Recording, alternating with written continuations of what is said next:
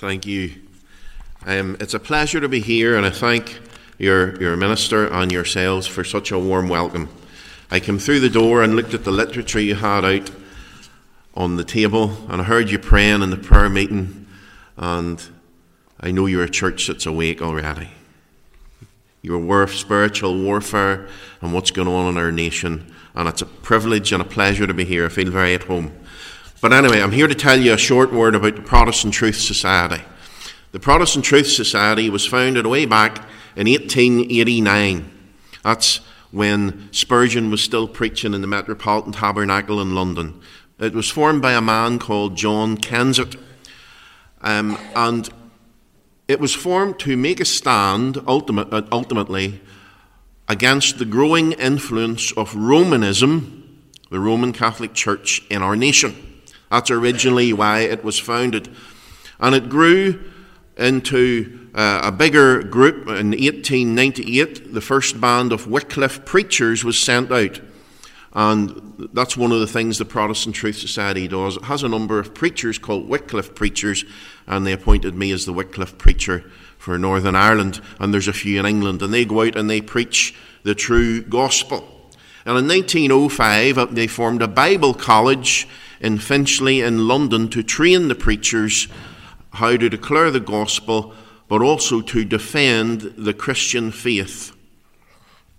And today that is the job of the Wycliffe preachers, and it is run by a group of trustees. They also are the trustees for the London Theological Seminary currently. They also have a big bookshop in Fleet Street in London, and that's where the offices were and where I was interviewed. So a lot of their work is publications. But that's originally why the Protestant Truth Society was formed. But today our world is a wee bit different from what it was in 1889. Britain no longer rules the waves. There's no longer any such thing as the British Empire. But though some things have changed, Jesus Christ is the same yesterday, today, and forever. Political, social, technological change is continual, but sin is still the exact same as what it ever was, and so is the remedy, the gospel of Jesus Christ. And that never changes. And the gospel of Jesus Christ, the true gospel, is still the only hope for our weary, sin-sick world and country. Now, of course, Romanism is still at variance, in essence, with the gospel. But also, there are other enemies of the gospel as well. False religion, all false religion. Atheism, irreligion, those that have no religion at all. And all those philosophies and ideologies propounded by our government and the BBC and the mainstream media, all those things that set themselves up against the truth as contained in the Word of God and in Jesus Christ. These things that enslave the hearts and the minds of men and women under Satan, of course, because he's behind that. Now, this includes the current politically correct religion in our country. People like to think, I'm not religious, because they don't like to believe in God. But men and women always have a faith or a trust in something. And the current religion in the Western world is absolute trust in the media and whatever the government says and the BBC. They have absolute trust in the national health and all these boards and education. They trust in that. And that is their religion because they don't trust in God. Now, Protestant truth, in the true sense of the meaning of the word, is the only truth that can stand against conversion therapy, the law that's being brought in, against the gospel in this country, and all the other nonsense that goes with it, and RAC in schools, and all this pronoun nonsense. The true biblical gospel, the truth from the Scripture, is the only thing that can refute and contradict the errors that are coming in. But I ask you this question. The Protestant Truth Society, what do Protestants believe? They believe the Bible. That's how simple it is. And if a person doesn't believe the Bible, they're not a Protestant. That is a misinterpretation of the meaning of the word. The name Protestant first appeared at the date of Speyer, I'm not sure how to pronounce that in German, in 1529, when the Roman Catholic Emperor of Germany, Charles V, rescinded or took away the liberties that the provinces got under the Reformation, the religious liberties. And this emperor rescinded those liberties and wanted to take it away. And he expected the rulers of each province to uphold his edict and to take away religious freedom. Well, at that time, there were 6 Lutheran princes in 14 free cities of Germany, along with the ministers of churches and so on, and they chose to obey God rather than men. And they stood up to the emperor and they said, they interposed is the word, the doctrine of the lesser majesty. They interposed and they said, we will not be carrying out the emperor's edict. We will not be applying it to the people, and we'll stand against them. And they were besieged and all sorts of things.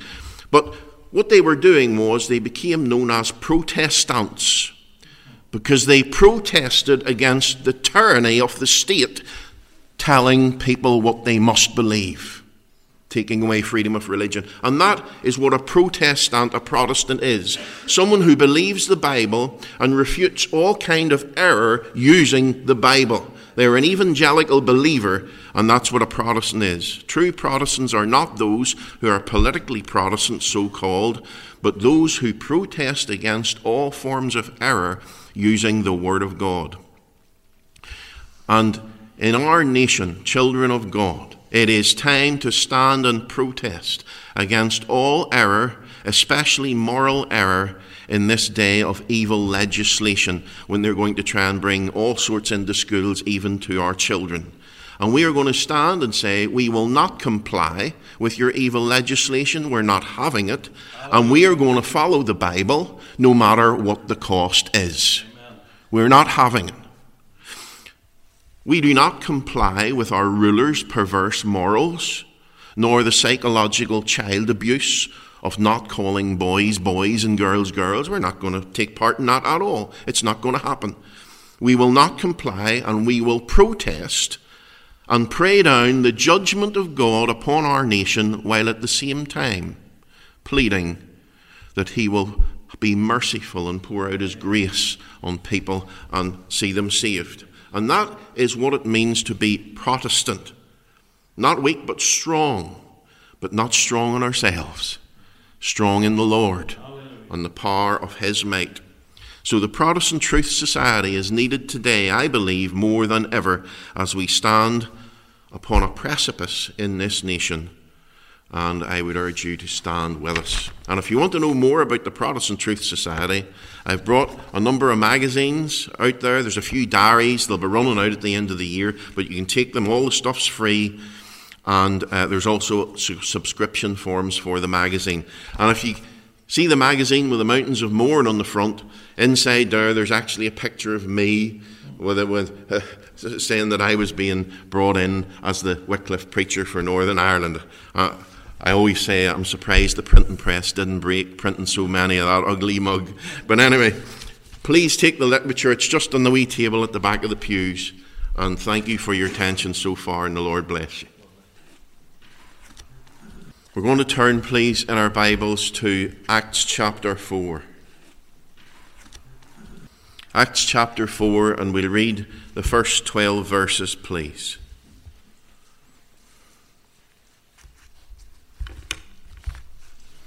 Verse 1. And as they spake unto the people, the priests and the captain of the temple and the Sadducees came upon them, being grieved that they taught the people and preached through Jesus the resurrection from the dead. And they laid hands on them and put them in the hold or the prison unto the next day, for it was now eventide. Howbeit, many of them which heard the word believed, and the number of the men was about 5,000. And it came to pass on the morrow that the rulers and the elders and scribes, and Annas the high priest, and Caiaphas, and John, and Alexander, and as many as were of the kindred of the high priest, gathered together at Jerusalem. And when they had set them in the midst, they asked, By what power or by what name have you done this?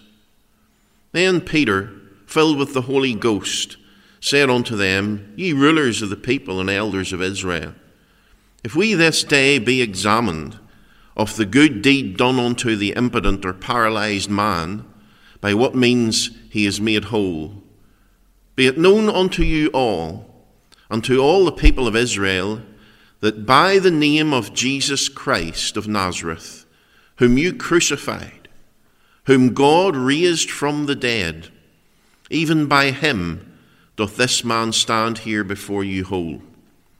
This is the stone which was set at naught of you builders, which is become the head of the corner.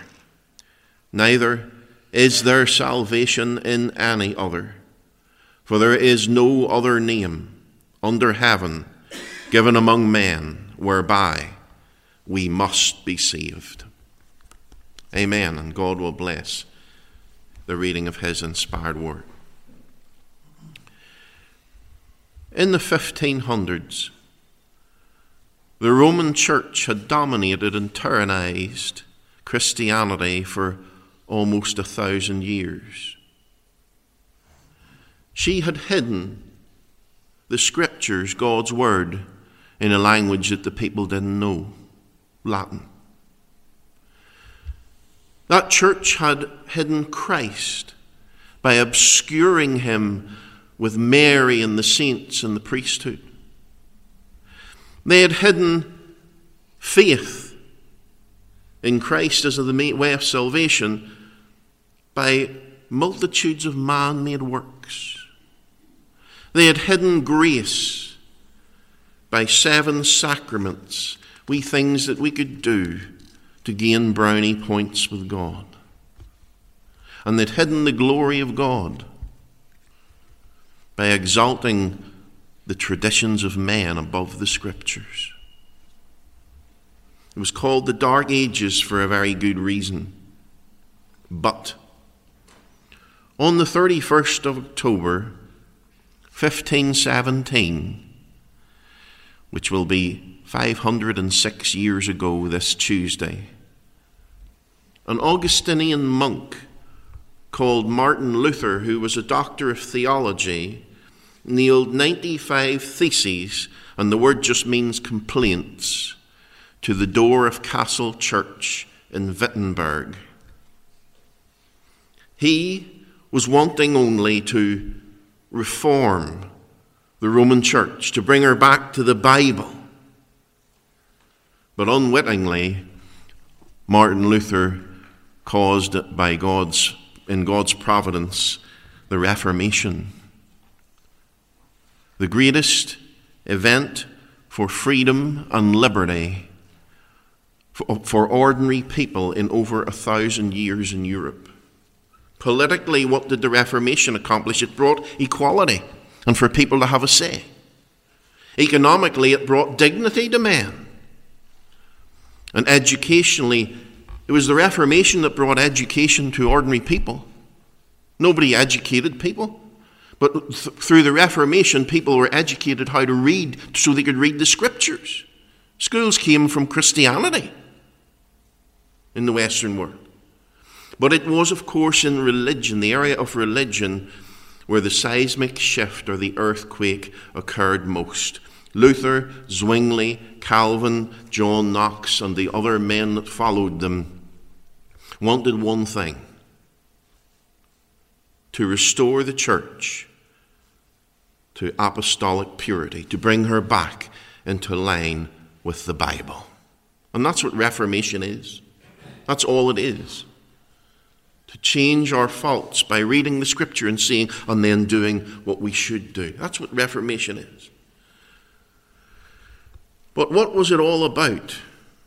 And what were and are the implications of the Reformation to the gospel and God's people. Well, I want to give you a few points this evening. My subject is actually sola Christos, Christ alone. And you'll see why it's from verse 12 of Acts 4. But there are 4 points, and I want to briefly give you these. Number 1, what were the central points of the Reformation? What was it all about? 2, sola Christos, what does that mean? Christ only. And 3, the various opinions of men.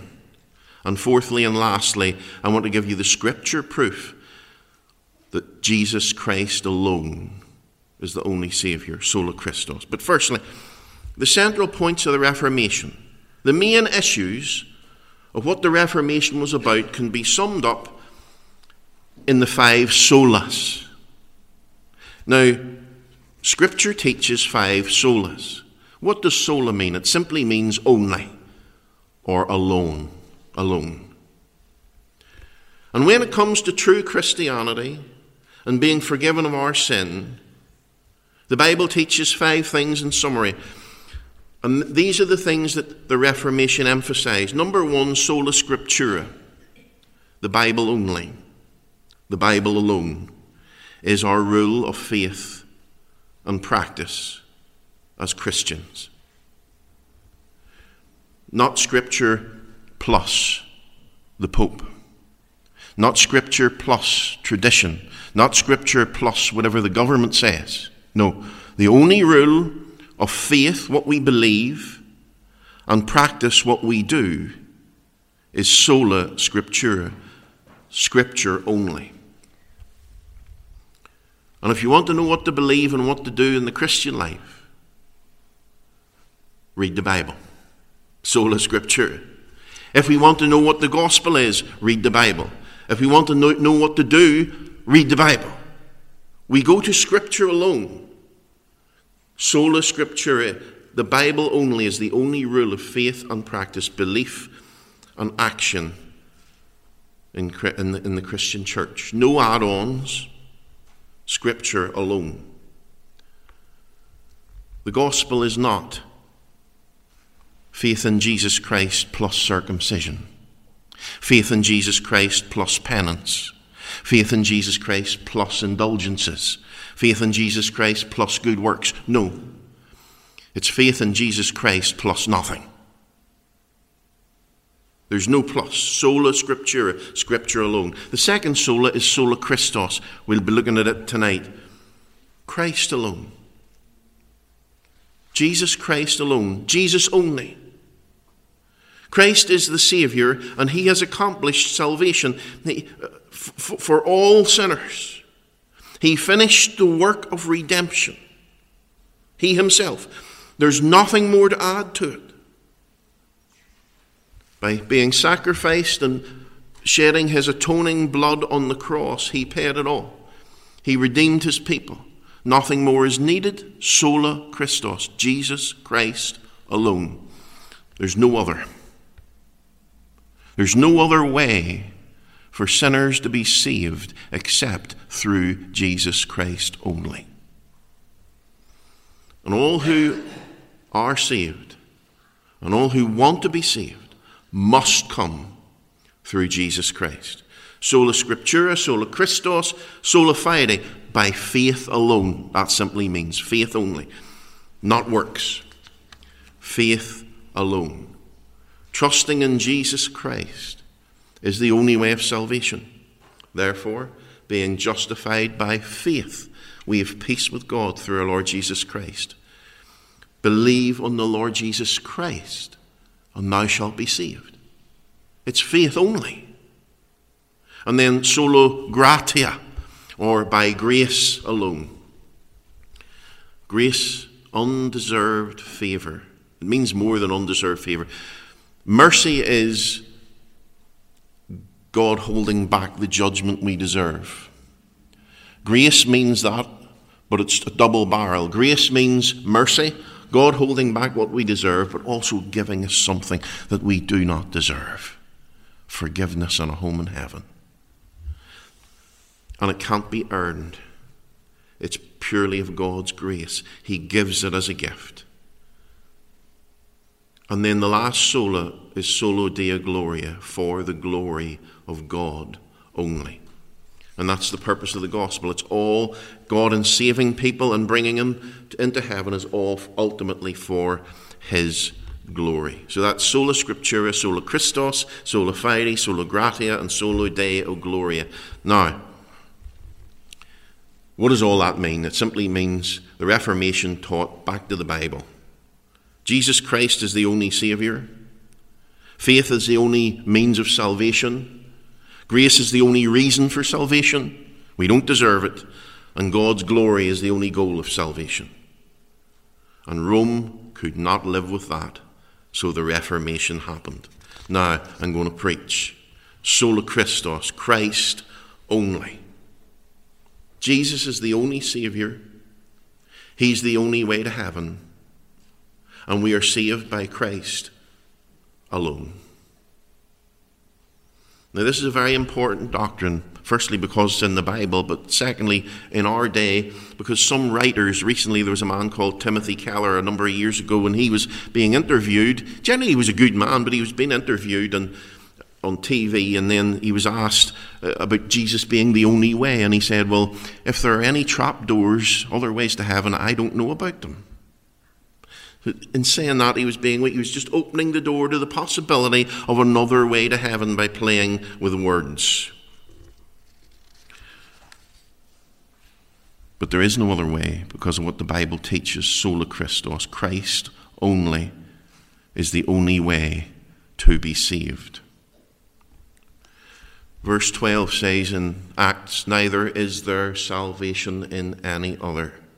There is no other name under heaven given among men whereby we must be saved. And the context which I read to you, the day of Pentecost, just after 3,000 people were saved. Peter and John went to the temple the next day. They healed a lame man at the Beautiful Gate. And then they went into Solomon's porch and Peter preached.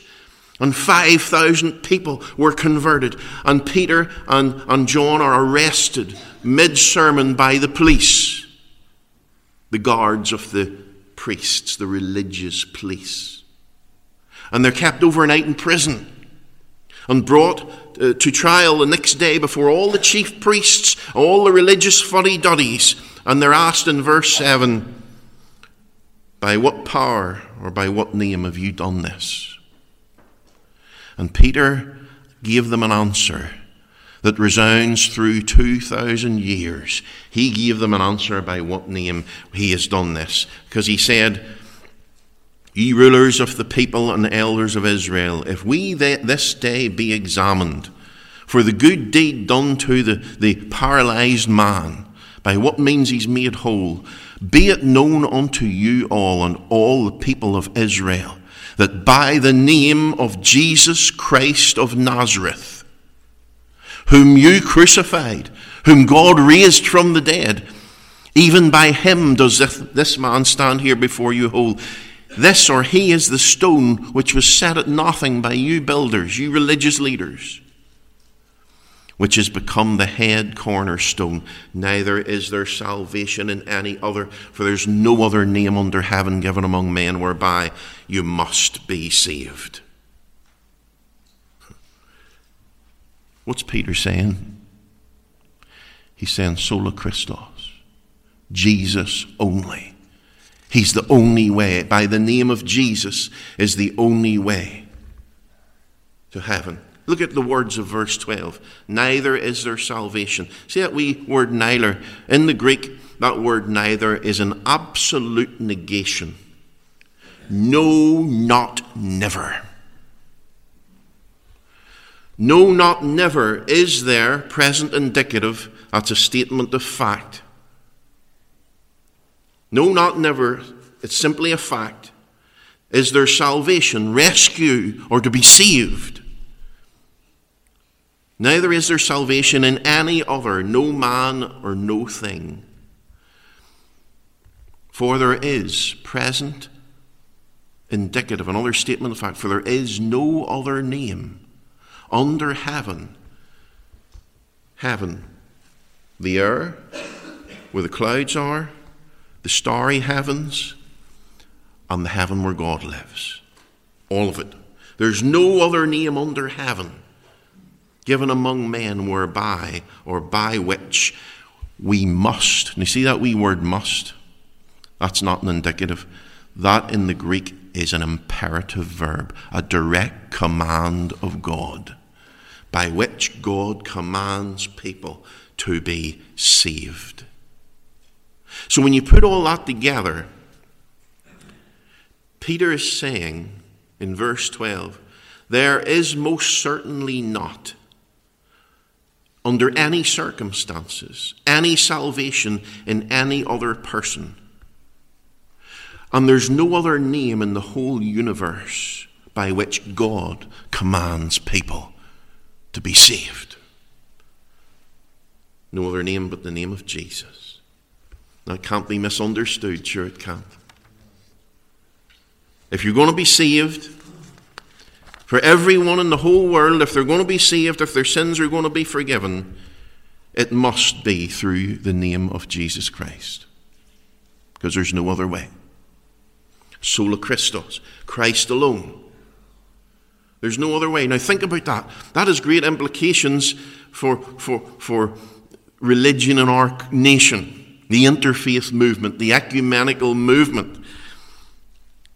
There's no other name under heaven given among men whereby we must be saved. Oh, but what about Buddha? Buddha's dead. He didn't get resurrected. Does he have a name? Yep. Well, there can't be any salvation in him, because the Bible says there's no other name under heaven given among men whereby we must be saved. What about Muhammad? Does he have a name? Yep. And it's not Jesus. So then there's no salvation in Muhammad, and nor in Hare Krishna or in the Pope or anybody else. There's no other name in the whole universe by which men and women must be saved. If anyone's going to be saved, it must be through Jesus Christ, because there's no other option. Sola Christos. That's what the text teaches. Jesus Christ alone is the only author of salvation. Now, at this point, I come to point 2. Various silly opinions of people in our society. In the light of what I've just said, Christ's the only way. In our society, there will be various opinions. Oh, the interfaith movement, the ecumenical movement, all these various opinions. And all these organizations get more support in the modern Western world. Because what they believe is all world religions, they all have a wee bit of truth, and they're all pointing to the one same God. That's what they believe. It's funny if they believe that all that happens, because Hinduism believes in 15 million gods. But anyway, it's easy to believe that all we religions have a bit of truth and they're all pointing to the real God. It's easy to believe that under one condition. And the one condition is this, that you don't believe anything much yourself. And that's exactly what people in the interfaith movement and the ecumenical movement are all united on, the fact they don't believe anything very much at all. And it's very easy, therefore, to be united with other people that don't believe anything very much at all either. Because there isn't much problem, because you don't believe anything very much. And the whole ecumenical movement is based on that. Both organizations, they're made up of people united on the fact that they don't believe anything very much. That's the truth. And they're gaining more support in the Western world because the majority of the population of our nation are godless pagans. And most of them have not got the slightest clue what they believe. I was talking to a man a few years ago, and I said, but so you don't believe that God created the heaven and the earth and everything in it? And he said, no. I said, well, what do you believe? Where do you believe everything came from? He said, I believe it came from nothing by itself. I said, what? You haven't a clue what you're talking about. Show me one scientific experiment in real science, physics, where something comes from nothing, where order comes from chaos. It's nonsense. It's total contradiction. Most people haven't a clue what to believe. So therefore it's easy for them to set aside their differences, what differences I would ask, because they don't believe anything very much, and be united with other people that also don't have a clue what they believe. John Blanchard, in his book, Does God Believe in Atheists?, quotes a secular newspaper reporter from England who went to one of the multi-faith ecumenical meetings in Sweden, I think it was the 1970s or 80s. And this unsaved man reported in a British public newspaper when he came back, seeing all these ecumenicals getting together, he said, quote, "They can agree on almost everything because they believe almost nothing." Even an unsaved man could see it. They're united on the basis they don't believe anything hardly at all. And unity on that condition is easy. But the problem is, for anyone who believes the Bible, that the Bible says, "Neither is there salvation in any other, for there's no other name under heaven given among men whereby we must be saved." Christ's the only way, and all other ways are lies, they are sinful, and they are wrong. How can you say that? I know you're not asking me that, but other people listening in our society would ask me that. Very simple. You can say it too. I can say that, and you can say that because you simply believe the Bible. Jesus is the only way because the Bible says so. And for anyone that says they're a Christian but doesn't believe that Jesus is the only Redeemer and Saviour, and doesn't believe that Jesus is the only way to be saved, then you don't believe the Bible. They don't. Lots of them don't believe the Bible. It's very simple. But if they don't believe the Bible, they're not believers. Because a believer has to believe, don't they? And they're not Christians, because the word Christian means follower of Jesus. And the thing about a follower is they follow, don't they? They follow Jesus and what he teaches.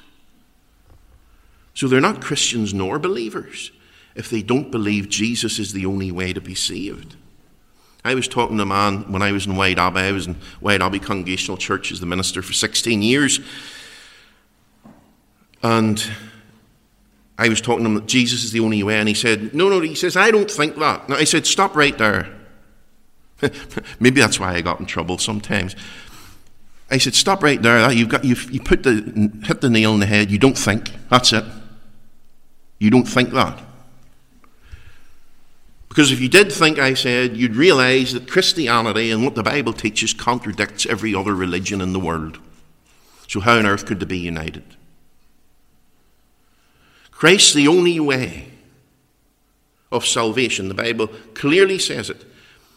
And the man said, "Oh, but I don't believe that." And I said, "Exactly, you've got it right. You don't believe, you're not a believer.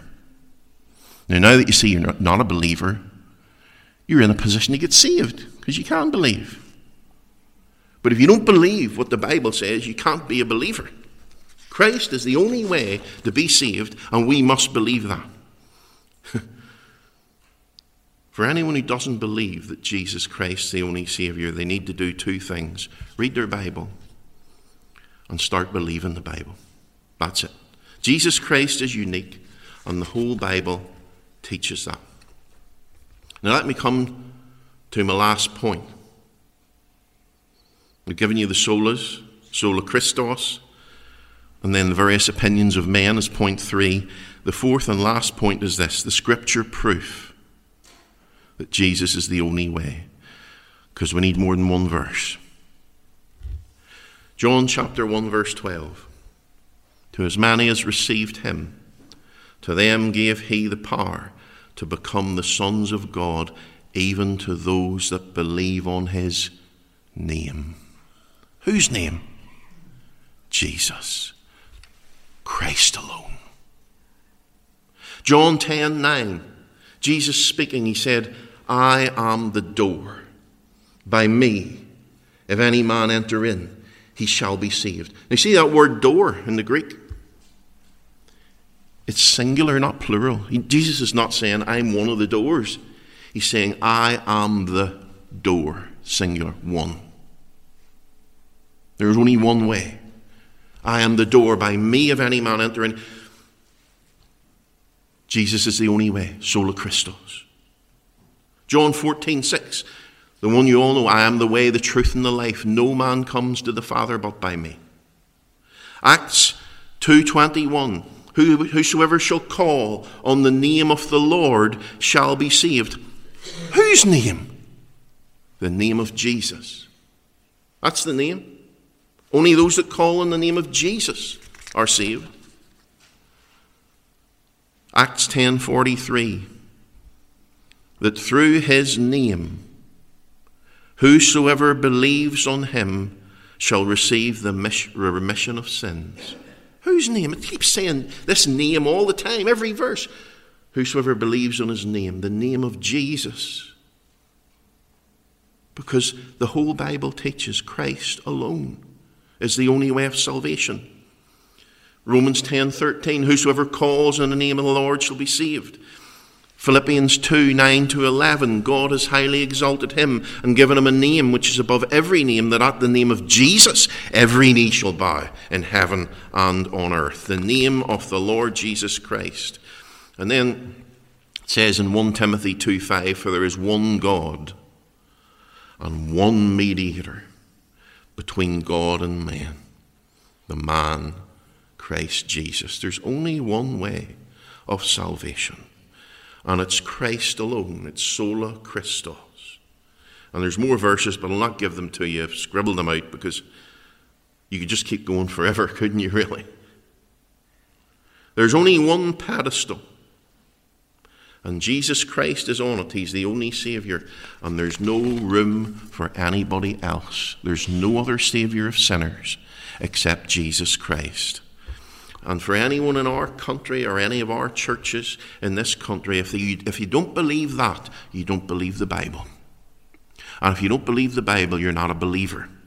And if you're not a believer, you're not saved. For anyone that doesn't believe Jesus is the only way, they've got a threefold problem. Number one, they're ignorant of what other religions teach. They think all religions point to God. Ignorance. The second problem they have is they don't believe the Bible. They're ignorant of the Bible. They don't believe it. And thirdly, they're putting their feelings against, because it's not their thoughts, it's their feelings, against the whole teaching of the Bible, the Scriptures. Because salvation is by faith in Jesus Christ. And there's no other way for forgiveness of sins. And there's no such thing as a believer who doesn't believe that. Or a Christian, a follower of Jesus who doesn't follow him. Sola Christos. I conclude and apply. I've given you 4 points. The central points of the Reformation: Scripture alone, Christ alone, by faith alone, through grace alone, to the glory of God alone. Sola Christos, Jesus is the only way. That was point 2. Various opinions of men, they're all based on stupidity and ignorance. And the Scripture proof is undeniable. The Bible teaches Jesus is the only Saviour. Let me give you a wee line of application as to the church and believers. Let us, brothers and sisters, let us not go soft and woolly in our days of compromise and political correctness. Let us never compromise on the uniqueness of Jesus Christ. We believe sola Christos, Christ alone. And I am disappointed with Tim Keller and many other modern evangelicals, so-called, because of their woolly, evasive maneuvers. Now, they probably do actually in their heart believe the truth, but when they get on TV and they're in front of the world, then they start wobbling and coming out with silly things. Timothy Keller said, if there's a trap door, it hasn't, I don't know about it. Well, Mr. Keller, I would say to you, I tell you what you do know. You do know that Jesus said, I am the door, singular. He's the only way. There is no trap door. You've been told there's no trap door to heaven. There's only one door, and Jesus is it. Neither is there salvation in any other. There's one mediator between God and man. Playing around with words is just a waste of time. Don't let us compromise in this powder puff Christianity in this modern society. We have to stand on the truth and hold our ground on the basics of the faith, the essential doctrines of salvation. Win or lose. Ultimately, we're on the winning side. But in practical things, we lose this battle, we lose the battle maybe for abortion and all these things. We still have to make a stand, win or lose. Because in the future, when the church history is written about our day, maybe Christians will look back and say, well, abortion came in and this came in and all these horrible things come in. The Christians lost the battles, but at least they fought them. They didn't give up. They didn't give up. And you can respect that. But it's hard to respect when you look back at church history and see a compromised church that just went along with things because they couldn't win. I want to say something just as a close to the unsaved person. Here's the gospel of Jesus Christ. Jesus Christ is the only begotten Son of God. And he was born of a virgin into this world, and he lived a perfect, sinless life. And he was tried and found guilty even though he'd done nothing wrong. Even the judge said, I find no fault in this man. And he was nailed to a wooden cross between two thieves. And during the 3 hours of darkness, when he cried, Eloi, Eloi, lama sabachthani, my God, why hast thou forsaken me? God made his soul, the soul of his only begotten Son, an offering for sin. And it says in Isaiah 53, God the Father saw of the travail of the soul of his Son and was satisfied. Jesus died, bearing the punishment of sinners, that whosoever believes in him is forgiven. And if you're in Christ, if you believe in Christ, that means God is satisfied with you. Your sins are forgiven.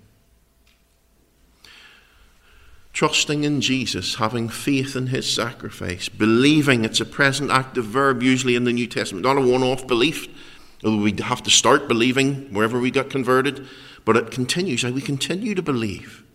Our faith lives, it's a living faith. And